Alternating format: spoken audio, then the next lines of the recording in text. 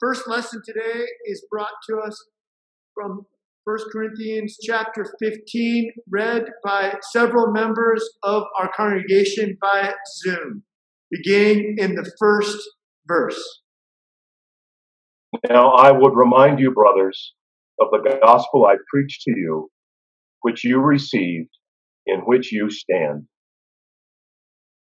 and by which you are being saved, if you hold fast to the word I preached to you, unless you believed in vain.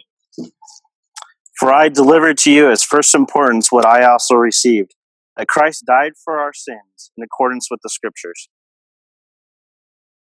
That he was buried, that he was raised on the third day in accordance with the Scriptures. And that he appeared to Cephas, then to the 12. Then he appeared to more than 500 brothers at one time, most of whom are still alive, though some have fallen asleep.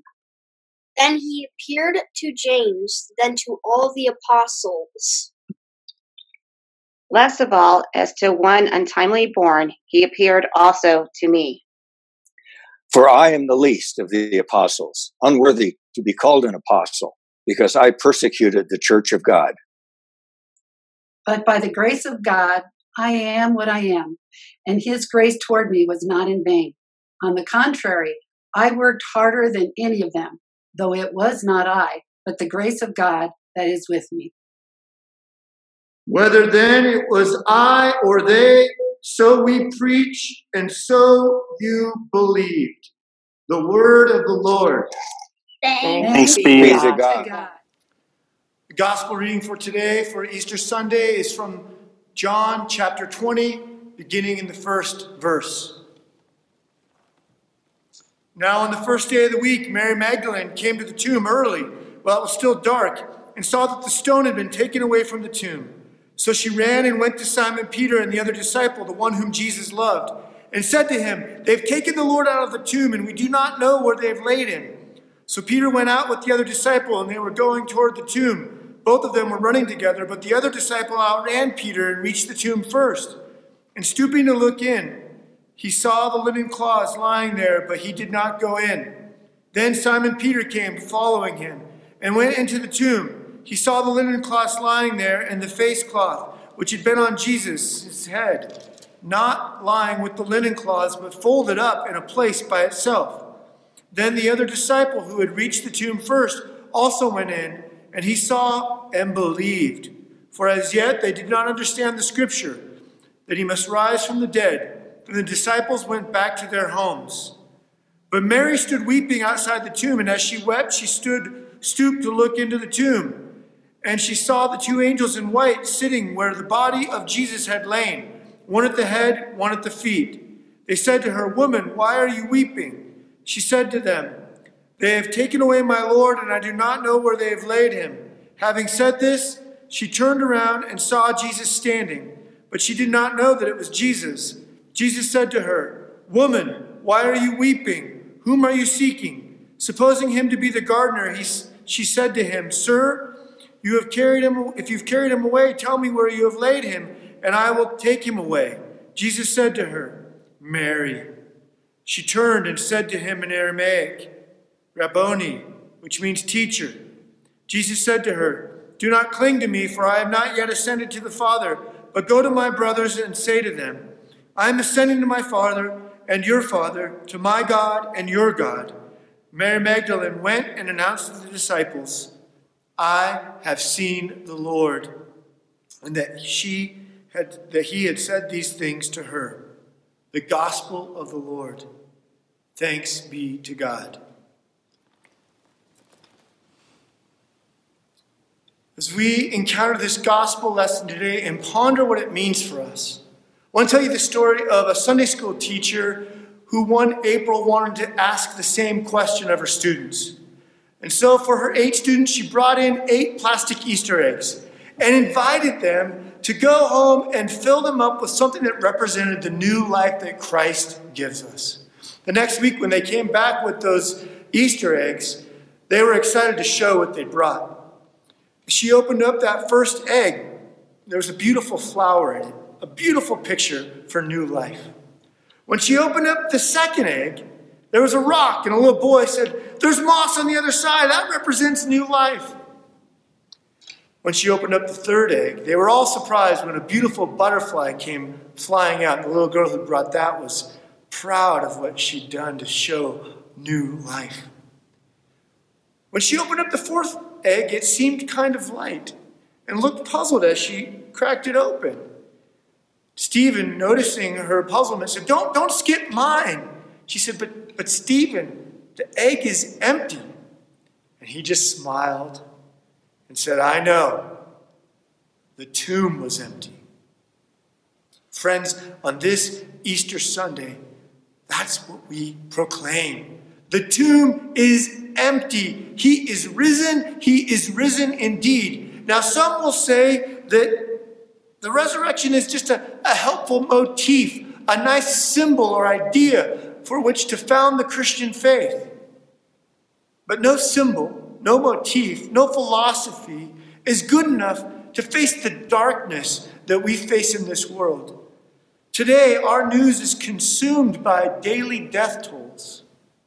How do we face something as serious and as real with that? Well, it must be matched with something just as real. Something that can truly overcome death. No wishful thinking, no symbol will do that. This deep faith that we have is founded on a sure and certain promise that the tomb was empty. I bet a believer or skeptic alike would have to agree with Yaroslav Pelikan, the renowned scholar and Yale professor, who said this: "If Christ is risen, then nothing else matters. And if Christ is not risen, then nothing else matters." Pelikan is just echoing the words of the Apostle Paul later in chapter 15 of 1 Corinthians, where Paul says, if the resurrection had not happened, then our faith would just be in vain. This faith that we share in Christ is founded on a historic, real moment in history. Take heart, my friends. Like a philosopher who tests his syllogism with logic, or a scientist who tests her hypothesis with the scientific method, we have a God who grounds our faith in a real moment in history and is not afraid for the test that will come. Test and see that this is sure and true and real. Now look, I know it doesn't feel exactly like Easter normally does today. But heading out early on that first Easter morning, it didn't feel very Eastery for Mary Magdalene either in that dark day. But what she didn't know is the light had already dawned. What she didn't know, what the Gospel of John proclaims in chapter 1, is that this darkness that she faced, the darkness that we face, the light of Christ, no darkness can overcome. Let's look at some of the incredible evidence for the truth of this sure and certain promise. Oxford University scholar N.T. Wright writes in his over 800-page book on the evidence for the resurrection, doing some serious textual criticism right here in John chapter 20. And here he reminds us and tells us that what we take, unlike what some would try to say, what we take as flesh being resuscitated and being resurrected, an actual resurrection, that this gospel is saying just that. That's exactly what the Gospel of John is meant to be said. In fact, as we hear the word dwelling in flesh among us, that flesh must be resurrected for John's argument to be made complete. And it's complete with eyewitnesses. Eyewitnesses like Peter and the disciple whom Jesus loved, we think was John. And of course, Mary Magdalene, who was there first. And what did Peter and John do? I like how one pastor put it. When they went running into the tomb, what did they do? They were thinking, observing. Why is this face cloth folded? No grave robber would take the time to fold this cloth. In fact, they'd want to take the cloth with the body if they're going to steal it. And as they're processing and thinking deeply about this scene, John believes. And as Mary Magdalene will continue to tell us and proclaim, this Jesus was resurrected. He was alive. And the gospel gets the details right. Scholar Bob Ronglin and pastor tells us this in his book, Recovering the Way, that on January 14th in the year 2000, two archaeologists came across a first century Jewish tomb with the body still wrapped in the cloths. And you know what they found? The face cloth and the other cloth around the body, just like it was described and as the burial practices were right there in the first century. The gospel gets the details right because it's telling it like it is. And there was no body in that tomb. The Roman guards, they had no reason to lie. In fact, they had made a commitment with their very lives, a guard which usually included at least 4 or more. A commitment that if they were to lose that which they were guarding, they would give up their lives. This Roman guard, you think they'd allow someone to take the body of Jesus and give up their life? No. Jesus, the tomb was of resurrection, the tomb was empty. The resurrection is real. Another important element to this testimony is Mary Magdalene. Jesus chose a woman to be the first evangelist. Not just a woman, but a woman who'd been filled with demons, who'd been scandalized. This woman Jesus used to proclaim the gospel. Later in the first century, historians and other of those who would want to refute Christianity would say, well, how can you believe it? The first eyewitness was a woman. You see, in that culture, a woman wasn't considered a valid legal witness. They didn't take to heart what a woman would say, but Jesus did. Jesus did. And she becomes the first preacher, the first proclaimer of the good news of the gospel. One more little bit of evidence for us today. Modern martyrs act solely out of the trust in their beliefs that others have taught them. But the apostles died, as Gary Habermas puts it, the apostles died for holding to their own testimony that they had personally seen the risen Jesus. Contemporary martyrs die for what they believe to be true, but the disciples, as he writes, of Jesus died for what they knew to be either true or false. 3 of the apostles, history and tradition tell us, were crucified. One was dragged to death. One had a spear brought through. One was beheaded. They gave up their lives for what they knew to be true. You wouldn't do that if you knew it was false. John saw the grave clothes and he believed. Mary spoke with Jesus and her eyes were opened and believed. Even later in chapter 20, Thomas, who had questions like many of us will about the resurrection, would encounter Jesus and believe. Like the apostle Paul, who prior to that had been a persecutor of Christians. He came to faith and now says, without the resurrection, our hope is in vain. Like Yaroslav Pelikan, the Yale scholar, they both confess this resurrection, this real moment in history changes everything. Once we had not received mercy, but now this Jesus speaking so resolutely, but yet still so gently, like he did on Palm Sunday, to Mary and to all of us. This King of Kings, but so personal and gentle, says Mary. And when she hears her name, she knows it's him. She became the first evangelist, this demon-possessed woman.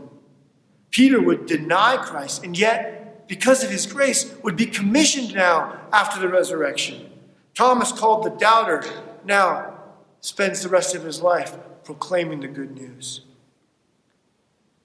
Friends, if the dead rise, then the hardships that you and I are facing right now, they don't have a hold on us.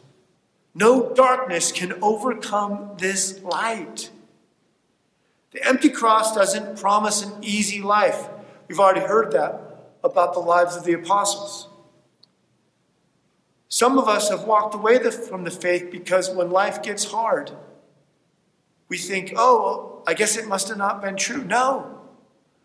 When life gets hard, and the Apostle Paul will say this elsewhere in 2 Corinthians, I don't want you to be unaware, he writes, that as we face these hardships, we face them with the risen Christ.